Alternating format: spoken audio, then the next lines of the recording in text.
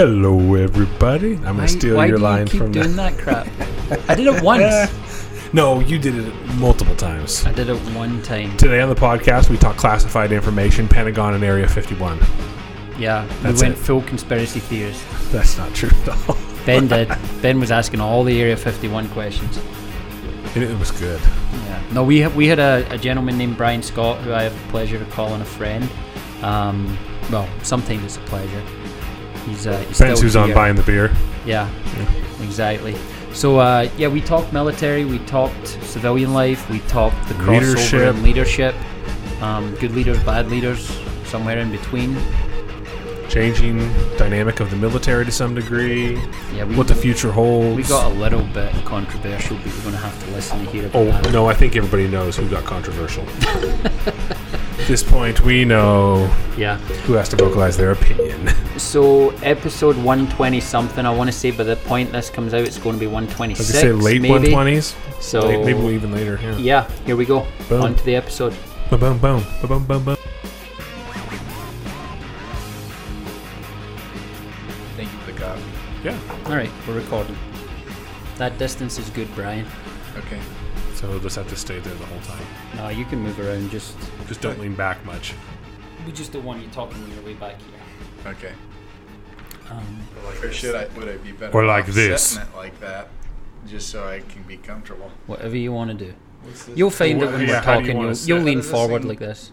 It's like a space So chair. we're a financial advising office, and there's no comfortable chairs. We want you to be uncomfortable while you're here. Gotcha. No, these chairs, this is like a Starship Enterprise. Like when you get one that actually goes back, you've hit the jackpot. Well, and there's like so many little knobs on There's- them that it's like you're like, so this goes up, down, twisty turn. and a Oh, big there you knob. go. There's a big knob in yours. Yeah, you want to see it? We're not talking about the calling- same knob. I'm calling you the knob. Yeah, and I'm changing it around. All right. Am I still good at this temperature or this distance? No, you look pretty quiet actually. Okay, how's that? Sure, that works. That worked. Yeah. So that's good. Yeah. No. I'll but get talking loud when I get telling stories anyways. Yeah. So just. We're going to talk about Steven, right? I don't. Steven's face. What? I've got this story about a kayak on Ponderay Oh. Lake. Okay. That's a good one. You can share that. I don't care. Welcome to Ordinary to Extraordinary. My name is Ben Clunt, and this is my Scottish friend Stephen Brown. And today we're going to have story time with his friend Brian Scott, who's going to tell us all of the dirt on Stephen. Not all of the dirt, just some of the dirt.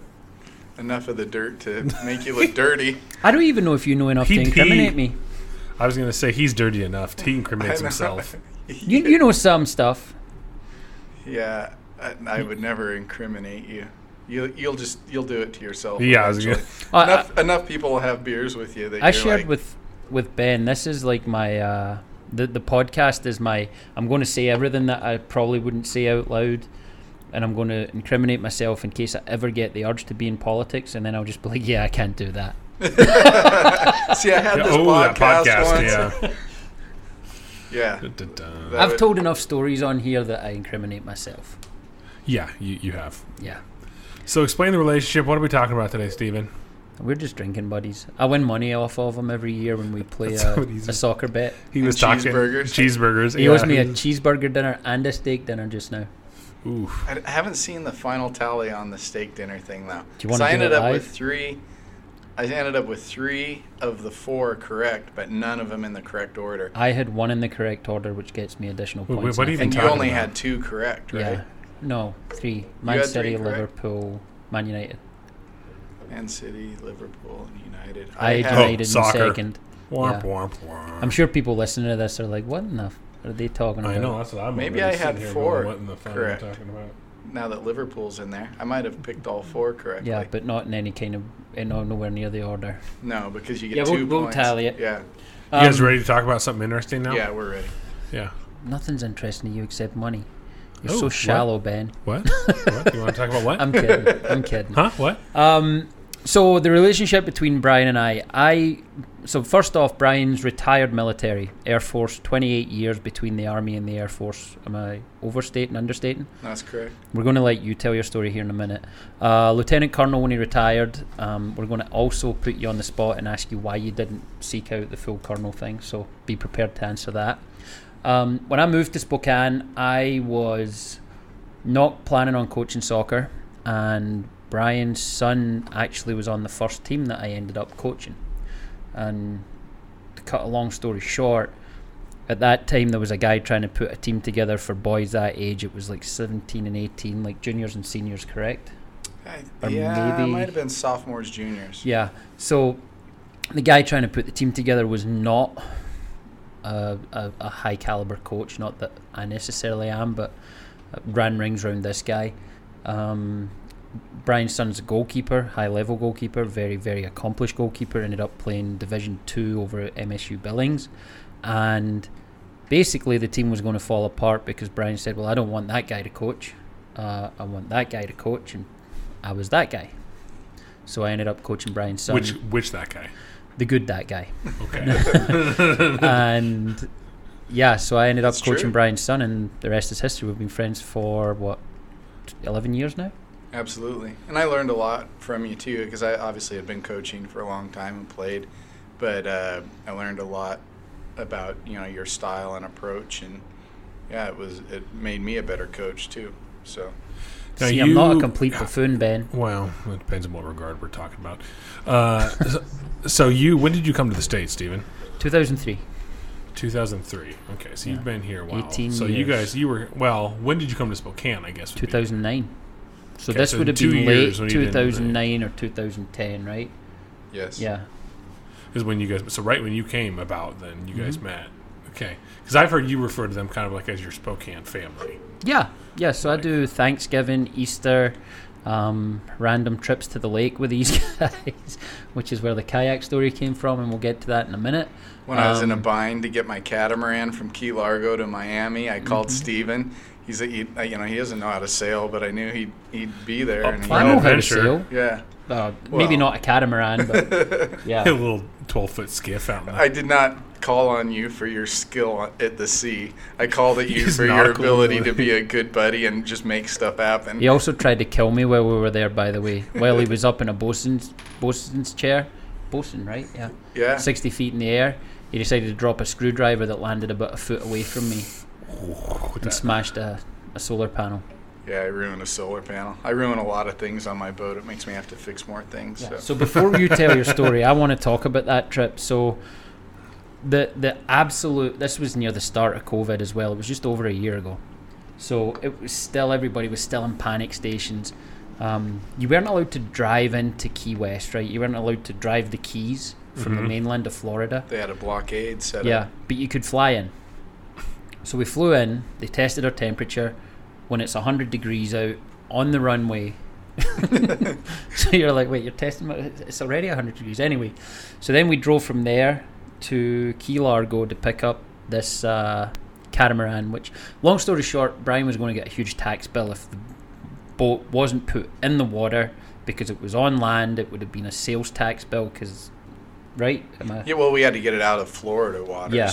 Yeah. Because there's a time limit that you're allowed to be there. like And- after purchase or something. Exactly. They just have a Yeah. big, they want to get their tax money. Yeah, greedy buggers. So we get there. The guy at the dry dock was a complete prick, for want of a better term. And that's me being nice. And we're flustered as hell. We just don't want to deal with the guy. But we have to get provisions. We have to pick up like propane tanks and all this stuff. So he goes in to load up the provisions. I run to get the propane tanks. And the idea is I'm going to go and drop the rental car off, which is about 2 miles down the road. Propane tanks in the thing. And then the guy that was running the thing, the dry dock, was going to come and get us. Come pick me up, bring me back. With We the were gonna- propane tanks. I left the propane tanks in the rental car, Whoops. dropped the keys through the rental car place door. Oh. Oh, shit.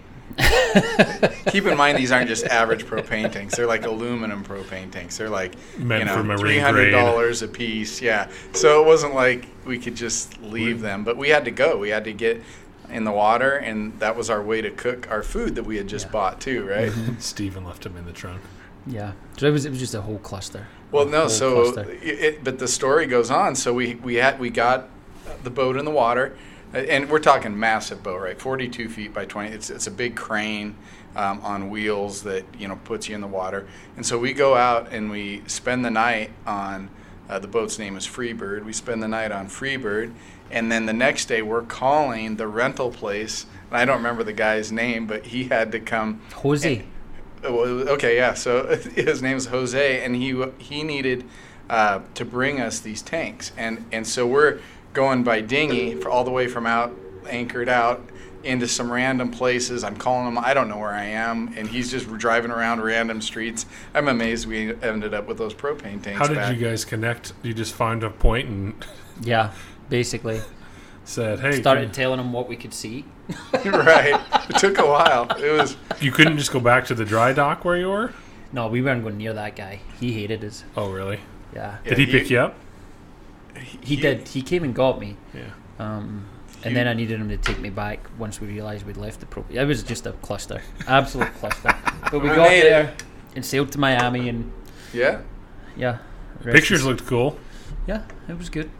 Well, anytime you're on a boat in the water, the Corona in hand. Even a boat that needs a lot of work. At that time it did. You've done a lot since then, though. Correct. All right, Brian, tell us your story from growing up, military, all that stuff, to where you're at now. Growing up, I guess the best place to start is that I come from a military family. Both grandfathers, World War II. One was B-17, the other was a retired captain in the Navy. The grandfather that flew B-17s, then the Army Air Corps, retired out at Fairchild, and that's how we all kind of ended up here. Then my dad, he was a pilot for the Air National Guard and for Avista, and he... Wait, he was a pilot for Avista? Mm-hmm. Like a private pilot? Yeah, he flew their corporate jet. Sweet. Yeah. And then, so he kind of had the best of both worlds, a nice, good company to work for, good job for that company, and then he was able to also serve in the military. And I think he did about the same number of years I did. I don't think he did a full 30, but he retired. He flew in the first Gulf War, right? Yeah, he flew in the first Gulf War, and then also Operation Allied Force, which was Kosovo. And so he did his part, and he retired as a lieutenant colonel. Had an opportunity to keep going, but he was at the stage of his life where it was time to focus on one job. And so then, for me, I enlisted while he was right before he left for the Gulf War, because Saddam Hussein invaded while I was in basic training. Pretty vivid memories. And I started out as an E1. You can't go below an E1. That's the very bottom of the hierarchy in the enlisted force. And so I start out there. Can we pause for a sec? For people who don't know, there's the enlisted route and there's the officer route. The officer route, normally there's a degree involved, right, first? Correct. And then the enlisted route is you don't need a degree. You're basically, for want of a better term, just young and able. And you can enlist in E1 is... Well, so you've one of my E1 questions is going to be breaking down the ranks. Okay, cool. Yeah. So I just wanted to clarify for people listening. Yeah, so I start out enlisted, and for anybody that's listening that's prior military, that it'll make sense to them. But so I did that. I was enlisted for 10 years, worked on college, had a family, all that happening during that period. And then, I guess I did 3 years as a reservist, as a crew chief while I was going to the University of Washington. Then I transferred to active duty because I was married and we were going to have a kid and I needed to pay the bills. I was working as a nursing assistant at the time in a nursing home. It's really tough work. Hats off to nursing assistants because they are they work so hard. I was working nights. I was miserable, and I'm like, I'm joining the Army. And my dad still teases me about it to this day. He goes, "Remember that time you joined the Army?" He brings it up pretty much every time because I was already in the Air Force, right? And you see the flow one direction usually more than the other because the Army. So you have Army, Navy, Air Force in your family, then, huh? Oh yeah. My uncle was a West Point grad, retired '06, and did a couple tours in Vietnam, 5 Bronze Stars for Valor. He was the real deal, and so we have big other uncles. My sister flies C-17s currently for the Air Force. She's in the reserves, and so we just have a huge military family. My son is in now. Wow, he cool. does some computer type work. And so, he does some computer stuff. Yeah. And so, anyway, so we've got my son in, and so we have a huge heritage there.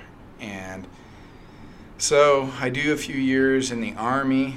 I'm on active duty, and then I have the opportunity to get back in the Air Guard at the time, and then finished college, got my commission.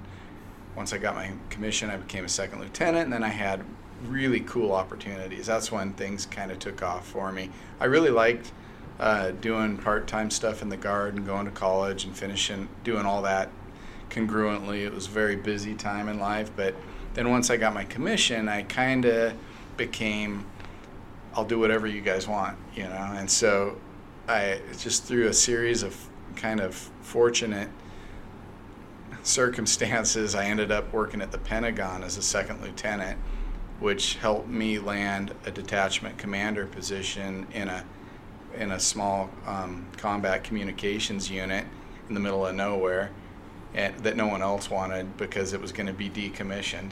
I'm like, I'll take it, and so I just became that kind of. I'll just started doing all these weird things, and I was kind of ends up summing up my officer career quite a bit. Is I ended up doing a whole bunch of weird different things. So I take this unit. They end up asking me to not just decommission it, but stay on to stand up what at the time was the first information warfare unit in the reserves. So, but I'm full time, and so I ended up standing that unit up. It was a great experience. It's called the 262 Information Warfare Aggressor Squadron. We did basically red team kind of stuff. What does that mean? You're saying, I was okay, Brian, you're starting to get into the language where the rest of us are like, what the hell is this guy saying? So red teaming is 1, 2, you just 3, basically 06. pretend to be the bad guys, and you hack into systems or circumvent security, and you. It's like hired hackers. Essentially, yeah. But we did it for the government, and so you ran a team of hackers? Is that what you're saying? I helped. I wasn't the guy, but I was the detachment commander, so I was kind of the full-time guy. There were guys far more brilliant than I was. I mean, I was kind of the. I had to make everything kind of fit together. We're talking budget. We're talking, training. Standing up. I mean, it was all new, right? There was no off-the-shelf book. So, Steven is distracted because a girl in a blonde ran by. She's still running by. Yep. Steven. We're going to put the blinds down again. Steven has a problem. Over here. Yeah, so just on that, and I know that your dad gives you shit for this as well. Brian had to do basic training twice. Right. Because Air Force and then reserves, or what? Well, no. The Army doesn't count Air Force basic training. So Air Force basic training focuses on, attention to detail and different sorts of tasks and capabilities for its airmen. Whereas the Army, I mean, you spend weeks and weeks at firing ranges because the Army's mentality is everybody's a soldier first. Whereas the Air Force knows that we're probably not going to have a lot of our guys, with the exception of a few special operations, TACP sort of forward controllers. We're not going to have a lot of guys shooting guns, and of course, we have security forces and stuff, but that's not the majority of the Air Force missions. So they don't spend much. I think we spent, I want to say 2 days, and wasn't even a full 2 days with shooting. Yeah, just learning the. The Army's like, oh, that's cute. You think you can shoot? Yeah, right. Yeah. No, in the Army, you just go to ranges day after day after day and qualify different types of ranges. So, It was pretty, that experience was How long very is boot different. camp? For the Air Force at the time, it was only like 6 weeks, just over by the time they in-process you. The Army was over 8 weeks because you spent like a week in this, kind of holding status where they shave your head, give you shots, make sure you got your dog tags, pretend to yell at you a little bit, and then they drop you off to the real drill sergeants, and then life changes for the worse for a while.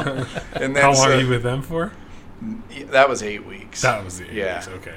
And then, some guys, they go in, like, I went the medic route, so I was a medic in the Army. So I went from crew chief on aircraft to medic in the Army, and then we went to running Fort hackers. Sam.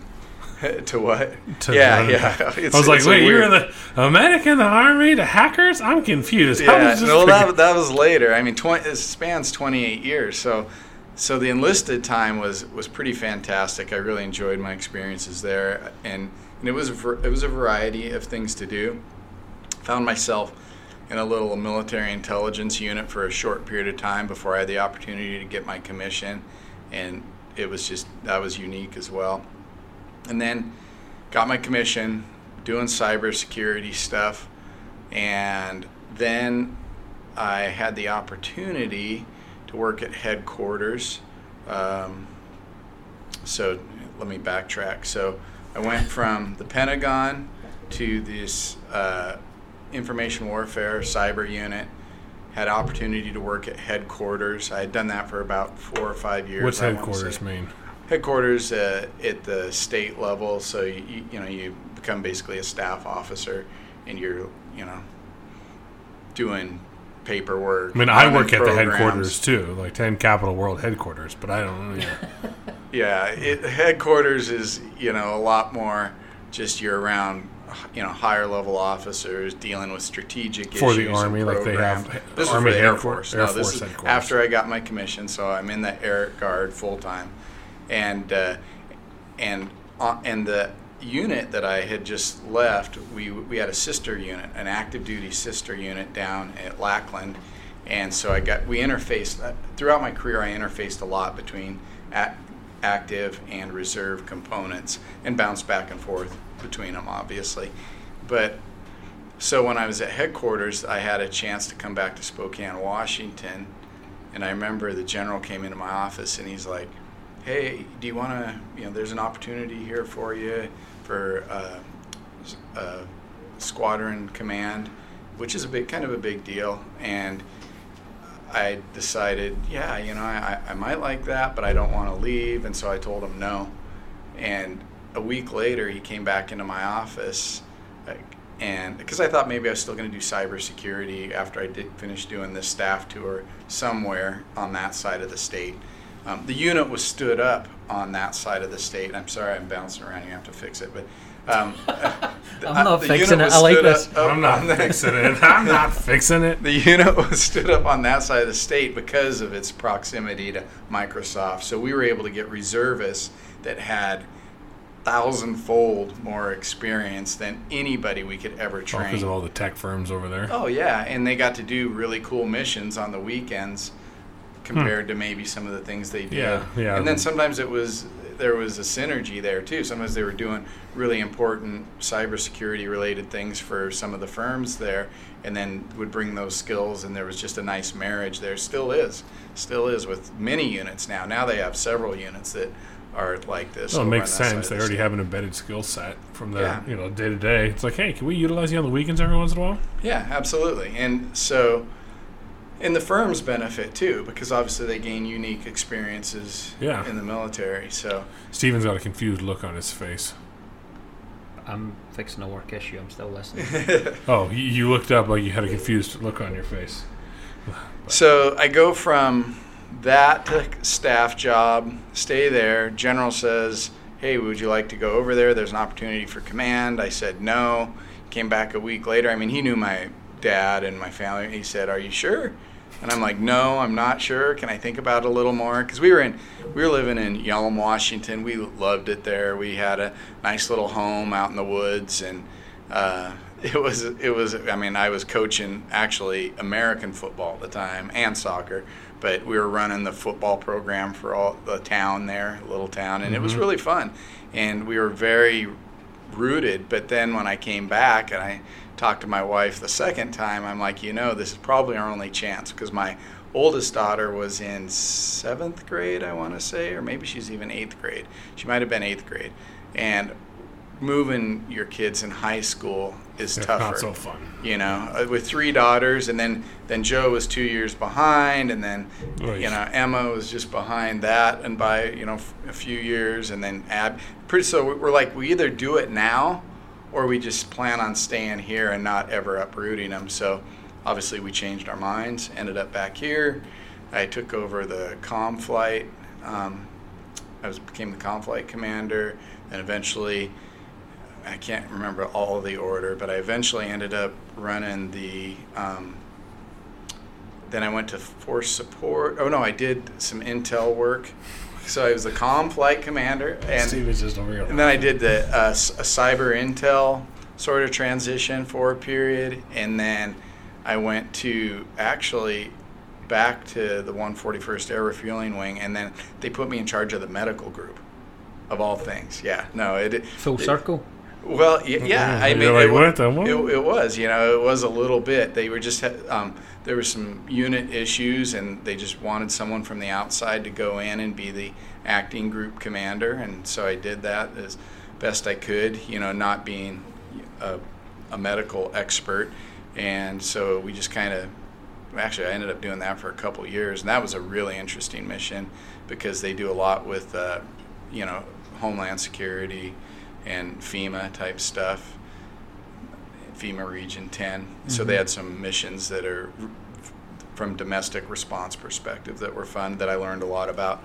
And then I actually ended my career as the Force Support Squadron Commander, which is like a combination of, it's in the Air Force, you would never, in the civilian world, I don't think you would pair a human resources function with a fatality search and recovery function, and running the dining facilities, base gym. It's just kind of a cats and dogs support function, and that was also a pretty rewarding experience. Worked with some good people there, and so that was it. Lieutenant Colonel. That was it? That was it. I decided after 28. I just told you my whole life story. I know. In 5 minutes. It? I gave you 28-year rundown.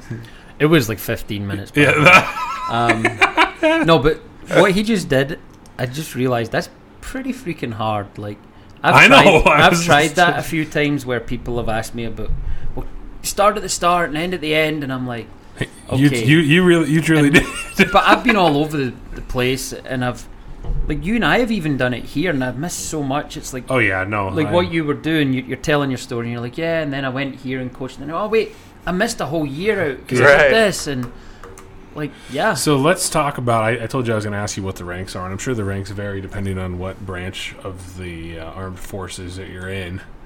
So you talked about starting at 01 or something like that, or what did you say? E1, yep. World 1 or something? Mm-hmm. So talk about the levels, because you always hear, like, officer, colonel, lieutenant, like, what does all that mean? What levels do they go in? Other than, obviously, the obvious ones, what I just named. Like, I know there's more. Right. Well, it's obviously been kind of an evolution. I don't know if I can say it in a way that makes sense. Because they're all weird acronyms, or what? No, just because of how it doesn't make sense in modern terms, really. So you haven't, in the old days, you had enlisted and you had officers. Your officers were the ones who, and when I say old days, I'm like going back to, horses. Yeah, horses. Yeah. So when horses were our main Back implement the musket of war. again. Yeah, and so your officers were often from wealthy families. He had access to military science education and whatnot, and then your enlisted force was back then largely uneducated, and it was the masses. It's like the brain and the brawn almost of sorts. Yeah, well, and it's just raw numbers, and your enlisted force, you can't have, it doesn't do any good, and actually it's really bad to have a whole bunch of officers in a room trying to get something done. You had to have numbers. You would have, like, one officer, lieutenant, and you would have a platoon of 20 guys or whatever. And this goes way back to your officers would be leading elements of enlisted, and you're really the fighting force was the enlisted, right? So, but the officers would study military science, and they would be in command of that enlisted force. And then your senior enlisted people were the best at their job and would help, from an enlisted perspective, maintain order and different things. And those were your eventually your NCOs. So you have these officers, these commissioned officers who largely come out of academics. And then you have your non-commissioned officers, which are your senior enlisted people who were your enlisted force that became educated and became leaders. And then you have your enlisted, just down at the bottom level force that was your workers, your worker bees. And that's what I was. I was an E1, when I started out. I didn't even have enough college to get, sometimes they'll give you extra stripes now. So this is that's the origin of it all. That's where it came. Well, in modern times, it's really different. Your enlisted force is actually really quite educated. Most of them have degrees, especially if they've been in for a while. So the distinctions become a little bit different. Span of control is still somewhat similar for officers, but there are units where your job as an officer. Does everybody fall into one of those? Like, is a colonel or a lieutenant colonel or are they officers? Yes.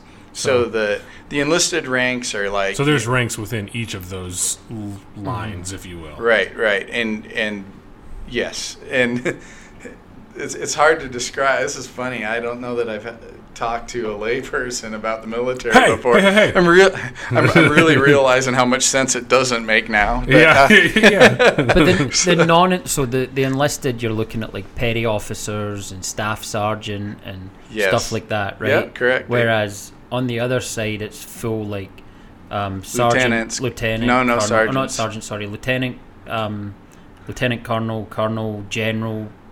Yeah, So, but each one has their limit? hierarchy. So, for example, if you have an enlisted sub-hierarchy, you're saying, of each level? Yeah. So you go, E1 through, So you got A, B, C, and D, and you have A1, A2, A3 type thing. No, E for enlisted. I'm just saying in Okay, general, right. the A, B, C, D, the hierarchy. Right. Well, can we use numbers? 1, 2, 3, 4. That's literally how it works. Okay, It's 1, 2, 3, 4. E1 1A, through 9. Yeah, exactly. So you 1B. have, and then you start at the O's as well. And so, like, I transition. Why do they make this so damn confusing? Why can't they just Well, that's stick why with the first of it? That's why I'm telling you. I'm realizing now how much it even Since makes this less doesn't make- sense. yeah. And especially since the enlisted force is so educated and good at their job and technical. Yeah. I mean, like my son, he's enlisted now, and he just finished 6 months of really specialized computer training, and he could swim circles around most officers in the same career field. Oh, yeah, So, sure. but it didn't used to be that way.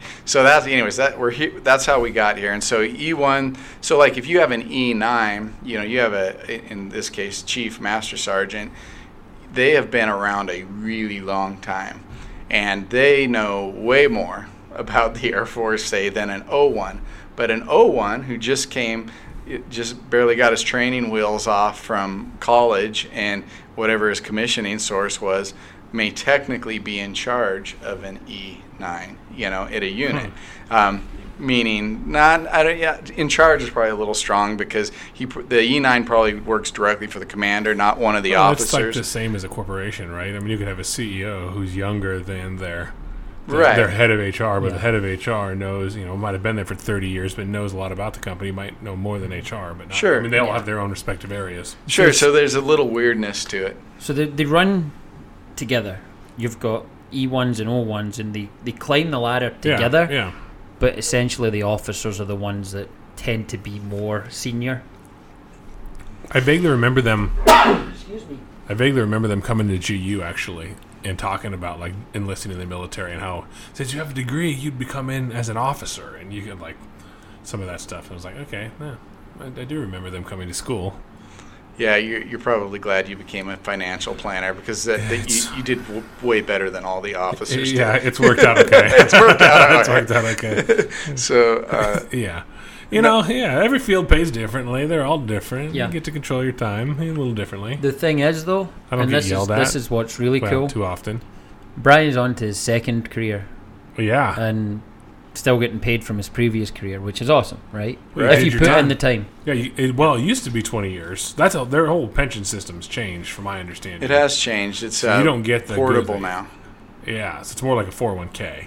Exactly. And well, you do still have. I don't even know if they Got can a little opt bit in. of a pension still. There is, and there's just so many options now. It was so much easier when there's only one option, yeah. right? We're gonna pay you this Either percent you make of it your to 20 income. or you don't. But now it's you can actually do a 10-year career and still take something with Oh, you. that's cool. So I think it's better for probably young people in the modern world if they want to get capable people in. I don't know how good it is for keeping people in. Yeah. Because you used to Yeah. get to that 10-year mark, and that was kind of the deciding, like, either I stay another 10 or I punch now and I go try my hand at a civilian life. But now I think it would be easier to say, you know what, I've served a good 10 years, and I'm going to take what I have out of my retirement, and I'm going to roll it into my It's next just job. a job change at that point. It kind of Yeah. is. I mean, just taking your 401k, rolling it over. Yeah. So But- I want to dive into something here. So Ooh. we talk leadership a lot, you and I. Mm-hmm. And I've been blessed in that I've been able to get your military insight and apply it to a lot of civilian issues, or at least take parts of it, because not everything transfers from the military world to civilian and vice versa. Can you talk about times, and specifics maybe, but if you don't think of specifics, can you talk about how that works in terms of what transfers from military to civilian? Because you've been a leader both in the community as a coach and someone that's very heavily involved as a volunteer, but also at a high level of command within the Air Force. And I'm curious about the crossover and what doesn't and what does. Well, I think the basics of leadership translate very similarly. I mean, you'll have to like hit me with some specifics on this, because, so for example, you can come in the military and say, and be very, autocratic, and we're going to do this, and because I'm the senior person and I'm in charge, Yeah. and you will get a certain amount of reaction. Some people are like, okay, we got to do this and we got to get it done, but that's probably not going to buy you a whole bunch of credibility over time. It's no different, I don't think, in the civilian world. In fact, the most successful military leaders that I met maybe made an effort not to rely on rank and the Uniform Code of Military Justice to give them all their authority. Earned authority doesn't matter whether you're civilian or military. If you can earn the authority and get everybody believing in whatever it is your mission is, if your mission is to do medical things, and you want to be a really high functioning medical unit, then, how can you communicate those objectives to folks, get them to buy in and go? That's no different than in civilian world with what I currently do, a small school district, whether it's getting them to buy in with zero, like what I would call absolute authority. I don't have any rank over anybody. I have to get them to buy in and think it's a good idea to make our school more secure, and we can do these things, and a lot more offering of reasons why to get them motivated. But that's not unlike the military. If you assume because you're in charge and you have the information and you tell someone to do something, and that they'll probably go and do it, there's a lot of really good salute and move out troops, right? They'll salute and they'll go get it done because that's who they are. But they might even do better if you tell them why they're doing it, and they're bought into the whole mission. Yeah. So those were the most successful leaders I saw, is ones that were able to do a little more earned authority. And my dad was like that, and I knew that because I was still barely in as just an E1, and I probably got out he probably retired when I was an E3. I can't even remember. No, or I was an E4 when he retired, because he had come to my commissioning ceremony and he had just retired, and you're allowed to wear the uniform. I can remember him flying all the way to, back then, the commissioning source for This was the Academy of Military Science in Knoxville, Tennessee.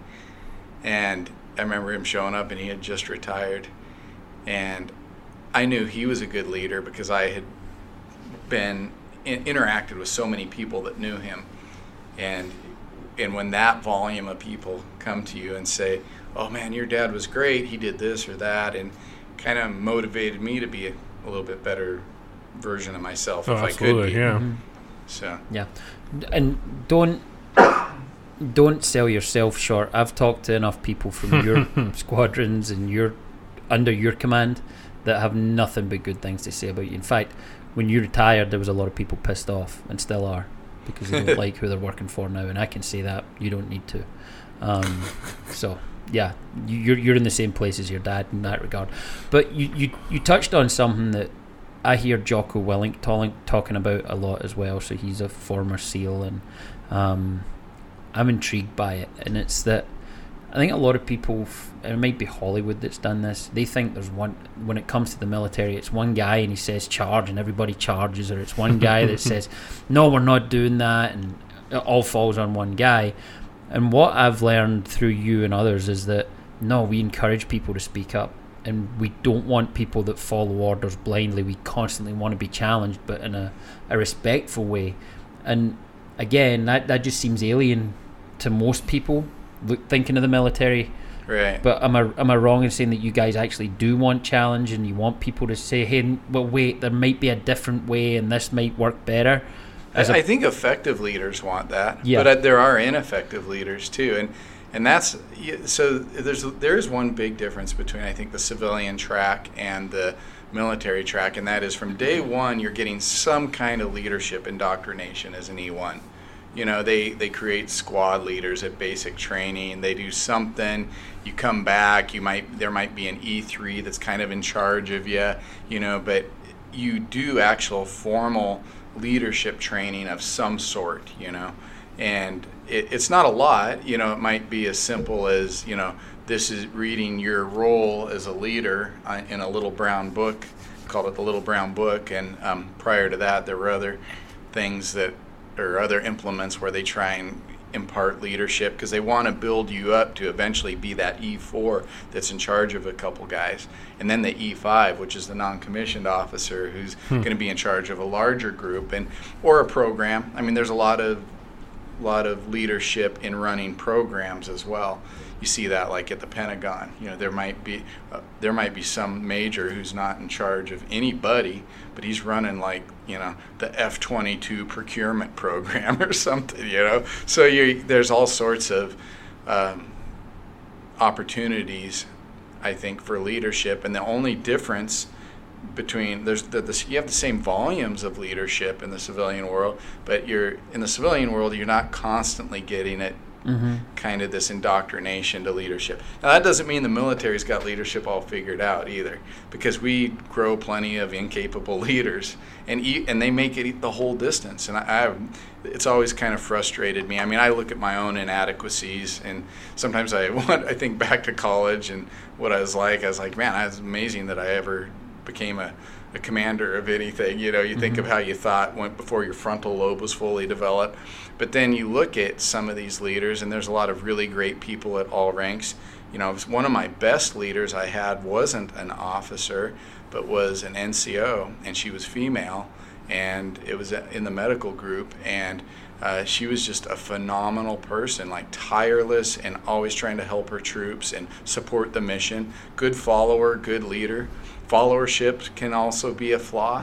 You know, some people are better at following, and some people are actually not so good at following and better at leading.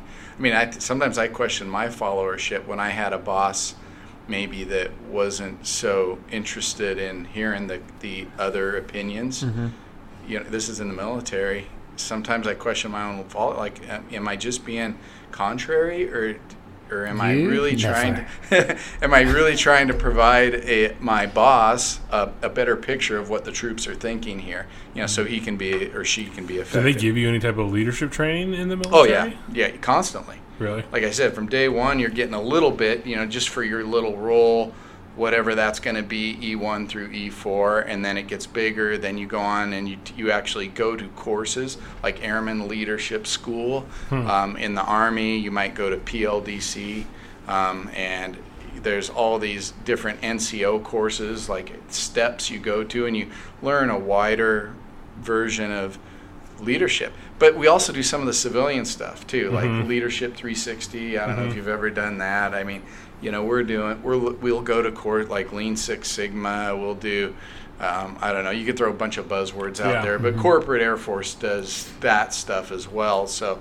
you get it constantly, but that doesn't mean that there comes a point where it doesn't really help much more, to be honest with you, because you can go read the newspaper. Personality traits, I think, to some degree play into leadership, at least, you know. Oh, personality and just what you bring to the table to begin with. It's not like unlike an athlete. If you can have a strong athlete with very little training come in and do some really good things, and you could also have an athlete that you've trained forever that you still have trouble pulling off the bench. Abilities. Well, this is one of the reasons, and I'm pretty critical of John C. Maxwell and Anthony Robbins and people like that, because there's this school of thought currently that everybody can be a leader and you can teach it, and it's like, no, you can teach leadership, but there also has to be aptitude, and not everybody should be, needs to be, or wants to be a leader, right? I agree with that. I think you can move the needle. You know, you can move the needle. Like if someone has zero leadership capabilities and just is a naturally fumbling because of it could be anything, their inability to communicate effectively, could be, you know, other bits of whether it's charisma or knowledge. You can move the needle for them for sure and help them do better. But not everybody can be a leader. Not everybody can be an athlete. Yeah. So I think I've shared this with you before, but I was a signature away from one of my parents from joining the military. So in the UK, you can leave school at 16. So you do 6 years of high school. After 4 years, you can leave, but you have to join the workforce or whatever. So at 16, I'm a terrible student when it comes to studying and all that stuff. I want to be done with this shit. Teachers suck at teaching, at least to how I learn. No, I'm serious. Like back then, it was you sat in a class and they wrote on the blackboard, and if you didn't learn it there, then you were supposed to do homework. And I'm like, no, fuck that. That's my time. Go read your book. So I was a bad student. I'm intelligent. I have an aptitude to learn. I just was a bad student because I wasn't being taught the way that resonated with me. So I was done. I'm like, I want to leave, and I want to join the military. My mum threatened to kill my dad if he signed it, basically. Didn't want me in, so didn't make the military. But one of the things I've always admired about the military, and I'm probably somewhat regretful that I didn't at least give it a try. So where I'm at with it is I love watching the military because there's a move up or get the hell out mentality across the board. You can't be the same rank in the military for a long, long time. Right. They actively encourage you to better yourself. And it's, hey, okay, you've been an E1 for 4 years. Next time around, if you're not becoming an E2, if you're not doing the things that are needed to be an E2, you're out. Done. Unemployed. And I wish more companies were like that. You don't get tenure just by showing up. You have to make yourself better. And that's changed quite a bit. It was a little bit different, say, in the 70s and 80s, but they have really pushed to, if someone's not better in themselves, they need to go. And they create these gates where if you're not a certain rank by a certain time, they create exceptions too. There's ways to, So they'll just say, yeah, there's the door. Yeah, pretty much. I mean, and a lot of times that takes care of itself because with if people aren't bettering themselves, they're probably not putting a lot of effort in, and so those things work in tandem, I think, a little bit. But yeah, I mean, that's where I was. I was at the point. I mean, no one said, "Hey, either up or out." Actually, there was probably some conversations about that. I was still a pretty young lieutenant colonel. I had time before I hit any of those gates, but I was just kind of at the point in my life where I was like, "Hey, I really enjoyed serving. I liked who I was working with. I liked the unit I was in. Everything was good, but I was just kind of ready for new adventures, just something different. And I got it in a little school district. So Every once in a while, I'll ask a question that comes out of nowhere and it's totally off base. So you worked in the Pentagon. Yeah. I was watching a documentary recently on Area 51. I can neither confirm nor deny. Oh, Area 51 exists. Yeah. It's there. So, Brian, Well, you know, what happened in everybody Area that works at 51? the Pentagon knows all the secrets, right? Like, you know, when I was a second lieutenant That's there, they told me everything. Seriously? Who killed JFK? No. Oh, I was like, did they? Just a bunch of speculation. Does the president have a little black book? Right. Yeah. What's all of the secret stuff? There are secrets that the president has that only presidents have. Right? And you know I that don't because know. you're a president? Like, how do you know that? Like, Yeah. It's well documented. It's well documented. How is it well documented?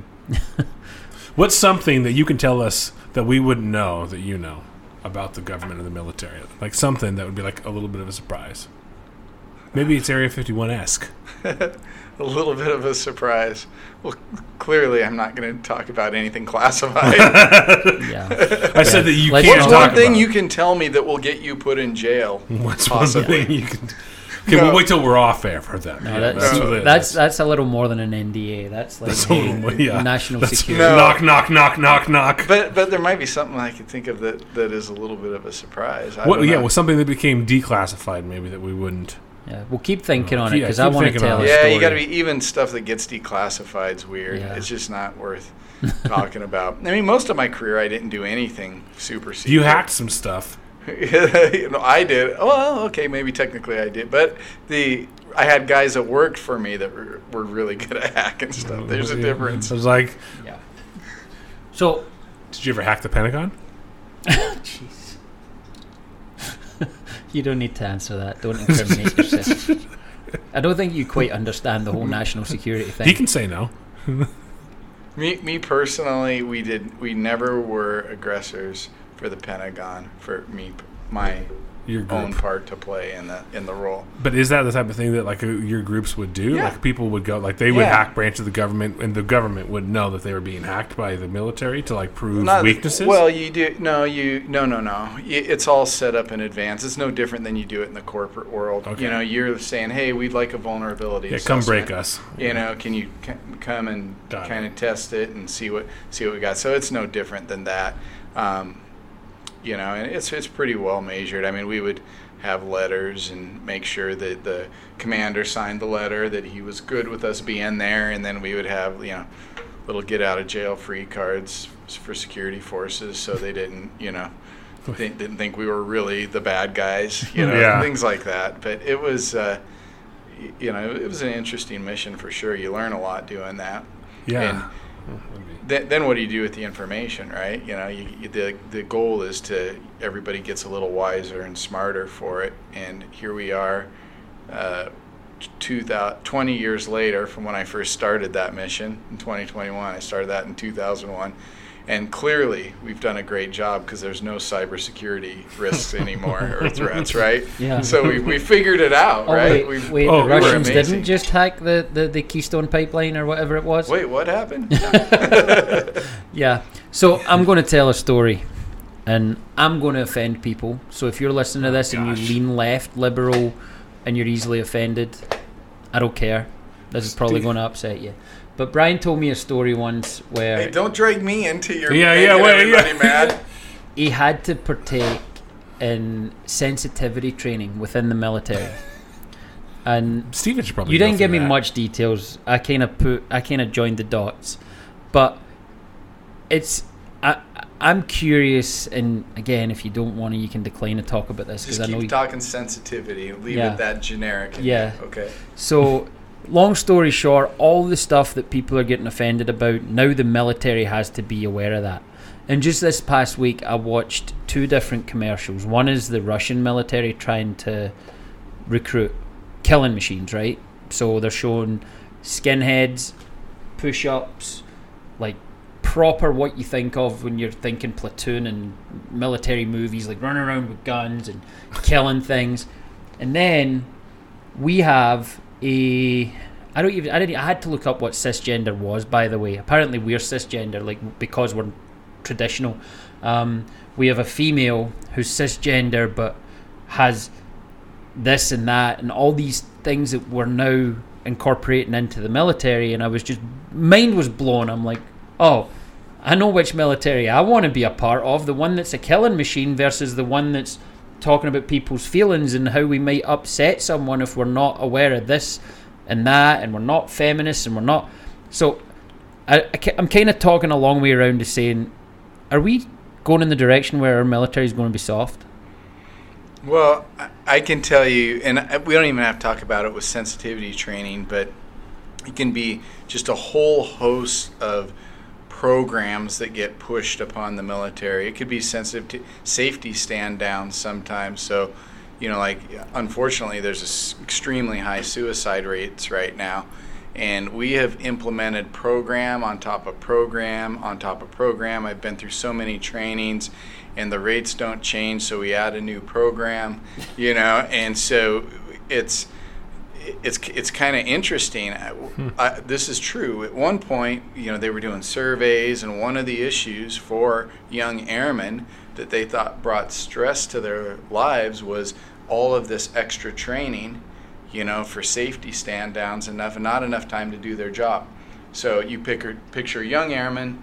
He's proud of what he does. His job, let's say, is turning wrenches on the aircraft, and and he just doesn't have time to do it all. There's a lot of work to be done, and there always is. And we have aging fleets of aircraft, and their mission capability rates drop, and so we got to fix them more. So it's a constant stress, right? So this young hard charging airman now, because people are having stressed out and having troubles dealing with whatever, and are and an unfortunate thing like suicide rates are high, now has to go take a safety stand down day. Well, the plane's not fixing itself. Mm-hmm. So if he wasn't stressed before, he had to go take an extra day. And now some of this training is really fantastic because it lets you know there's programs out here. It can help you if you're having issues. But when you take everybody and you keep pounding it into them and you keep pounding it into them, and it's not changing, things as far as our where's numbers, ROI on it? Then it becomes like you start really getting this feeling that people are just being told at high levels, hey, you got to fix this. What are you going to do? Well, I'm going to implement Program A. We do Program A. It doesn't fix it. That person moves on in their leadership career, and the next person moves in, hey, this is bad. What are you going to do? We're going to implement Program B. And a lot of times the Program A, Bs, and you don't replace them. It's just more and more and more. There is a saturation of all that kind of training in the military. Mm-hmm. And there's been attempts to get rid of it. It's like meetings in the corporate world. Just have another meeting. Absolutely. And I mean, I like that we do more than the other militaries when it comes to like family support and making sure we have services available. You're talking Air Force now? No, right? The whole military. Oh, okay. Yeah. He means other militaries in different countries. Okay. Yeah, versus like other other countries that may not do a lot to support their troops. We do a lot. But we also we reach. I don't know if you've seen Spaceballs, but we reach. Oh shit! There goes the planet. We reach ludicrous speed with this stuff. We really do, and there comes a point where you're just not doing that training better. You're not really helping anything. You're just, I think, at the high level, satisfying your own conscience that you're checking boxes. You're checking a box. Yeah. It just Stephen. Yeah, I've always wondered how much our potential serious adversaries did on sensitivity training. Yeah. I can tell you ISIS probably didn't do a lot of it, and they were an adversary for a while. And are we even allowed to call them airmen anymore? I don't know. I'm pretty sure there's a movement to remove all binary language from military titles, and obviously it's not military, but even within my company, it's not Chairman's Club anymore. It's Champions Club. When you reach a certain standard, so. Well, I'm offended. What if I'm not a champion at your firm? Does that insinuate that I'm lesser than? Yeah. I'm suing. But no, seriously, airman might not be the term anymore. And you've been out 4 years, 5 years now. 4? Yeah. No, that's a good question. I don't know. And I can remember when I was in the Army, and they started using the term soldier a lot more. Which was good because we did have a lot more females that were At that time, this is, I think, mid-'90s, so this is a long time ago, before they were even allowed to participate in some of the combat arms arenas. And now, we know women make fantastic soldiers and leaders. And if I had to make a bold statement out there, I would say we probably have had too many men running the military for so long. We will be better if we can get more females running the military. I do want to ask one more question. Ben's on the clock. He's got to be out of here soon. But on that, I 100% agree. Women are able, capable, and we should have more women in positions of influence within the military.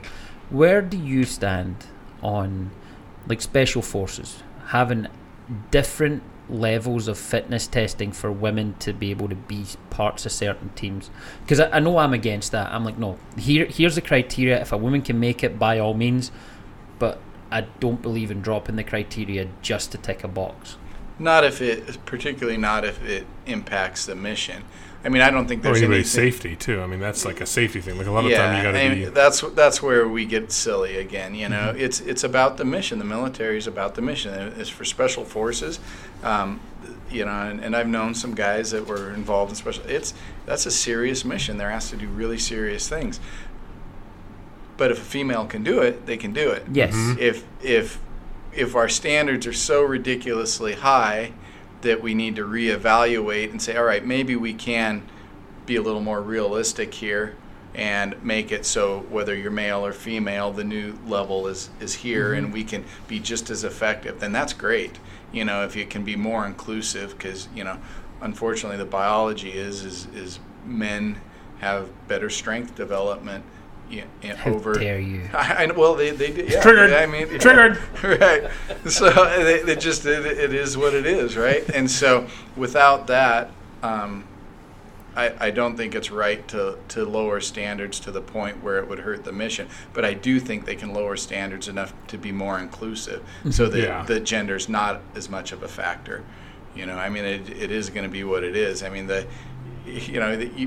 in the old days, they don't carry these weapons as much now, but we had the M60. It was a really heavy weapon in the military. It was replaced by the M249, and much lighter, the SAW, squad automatic weapon. But the M60 was very heavy. Well, no little guys got to carry the M60. There were always one or two that were like little miniature, strong, just little muscle freaks man of nature that could do it. And hey, if you can do it, you can do it. But they couldn't give everybody an M60. I don't know if I could have carried one. Yeah. So. Okay, so when we're wrapping it up, yep, we got to wrap it up with a kayak story. Okay. The kayak story. Man, all right. So fair enough. So Stephen, when he gets going, I always think of him like, he maybe has a beer and he's loosening up, and then he has another beer, and he gets looser, and like he gains more energy, but he sustains that pattern throughout the night. Like it's like little Mario power-ups. You remember, Mario on Nintendo? Yeah. Every one he gets is actually a power-up. The rest of us, rest of humanity, after we have a beer or two, we start getting there's a point where we actually start declining. We get sleepy. We want food, and we go to bed. Not Stephen. He will power up all night long until the video game is over, and he will keep going. And so this one particular night, we were at our cabin, and he was sufficiently powered up, and it's getting later, and I'm like, we're sitting around the campfire, like I'm ready for bed, and I'm thinking, and plus I'm 10 years older than him, but so I'm ready for bed. And he's like, what are we going to do now? And he's just. Was that like Arnold? Wait. Yeah, I became Arnold Schwarzenegger. Yeah, right. And so in his Scottish accent, he's just always like, "Hey, we got to go do something." I'm like, "Well." Then I heard girls. Yes, there was people having. It was our neighbors having, a few houses down. They were up late and they like had around a campfire. Away, yeah. And so next thing you know, Stephen, we're getting in our little kayaks, and Stephen wants to go over. I'm like, all right, I'll take you over there, and he wants to go visit, and so he goes over, and they were really nice people, and Stephen was just like Spinal Tap. He was on 11. Most of he had it dialed up to 11, and so we stayed there. I swear the sun was coming up, but we're on our way back. He tips his kayak over. Oh, you were in individual kayaks. Oh yeah, thank goodness I was not in his like kayak. tandem, we would not be telling this story today. It would have ended then, and I'm sure Stephen would have found a way to survive. But I would be at the bottom of Pend Oreille Lake. But he ended up flipping his kayak. So he's just soaked, right? And so we get back to the fire, and he just lays down right on the bench. Stripped there. off first. Takes all his clothes off. Except my shorts. I kept my boxer shorts on. He had his boxer shorts on, and he slept right there until morning. In fact, I don't know who came down and saw you. Oh, yeah, my daughter, Emma. Yeah, my daughter, Emma, was like, I think Stephen was asleep on the bench this morning. How do you sleep? These aren't comfortable benches. Like a wooden bench or something. No, it's literally, it was a 2x8 stacked on a couple of logs. Oh, gosh. And the he slept power up on it all night. stopped. They stopped giving me beer, so it was time to go to sleep. The Yeah. power up. Game over. Shutting down. But yeah, I could sleep on the edge of a razor blade when I'm tired. Oh I my told you gosh. that. Yeah, you So- did last time. It was Curl up. impressive. That's funny. It was impressive. But it was a fun night. Stephen heard girls. I think Really is what- fun. yeah. Oh, that was it. I was like, oh, there's people over there. Like, you all are going to bed. I'm going exploring. So he had to come because they were like, he's getting in a kayak and he's shit can drunk. And he's That going to go to the can't end neighbors. well. Great. And I wasn't wearing a life jacket. I'm just like, I hear people paddling like a lunatic. Yeah. I don't even know if you really paddled so much as wiggled your way over there. I mean, it wasn't pretty kayaking It wasn't by wiggled. any means. Hence the falling out. And Well, falling the over. falling out happened when I got close to shore. I'm like, all right, I'm too far from the dock. So I started paddling too much on one side and just I was going to say, did you get back in? I was like, kayaks are hard to get back into if you tip No, them at over, that like- point, I just walked in and dragged it up on the shore. He admitted defeat. I was Oh, like the creature jeez. from the Blue Lagoon walking out that day. Okay, Brian. Well, Yeah. thanks for coming in. Sure. Yeah, thank you you. guys. Appreciate you Um, having me. We could have talked for longer, but Ben's on a time crunch, so Yeah, I got to get to the north That's side. right. he said he had to be walking out at this time. Actually, a minute ago. Yeah. I'm still problem. That's talking. usually how it You works. haven't gotten up and walked out yet. Well, depends how much longer you talk for. I might. All right, thanks again, Brian. Thank you. For you guys, rate, review, and share. You want to sign off, Ben? We already did. Rate, review, and share. Till the next time, be good to yourselves and to each other. Boom. Boom.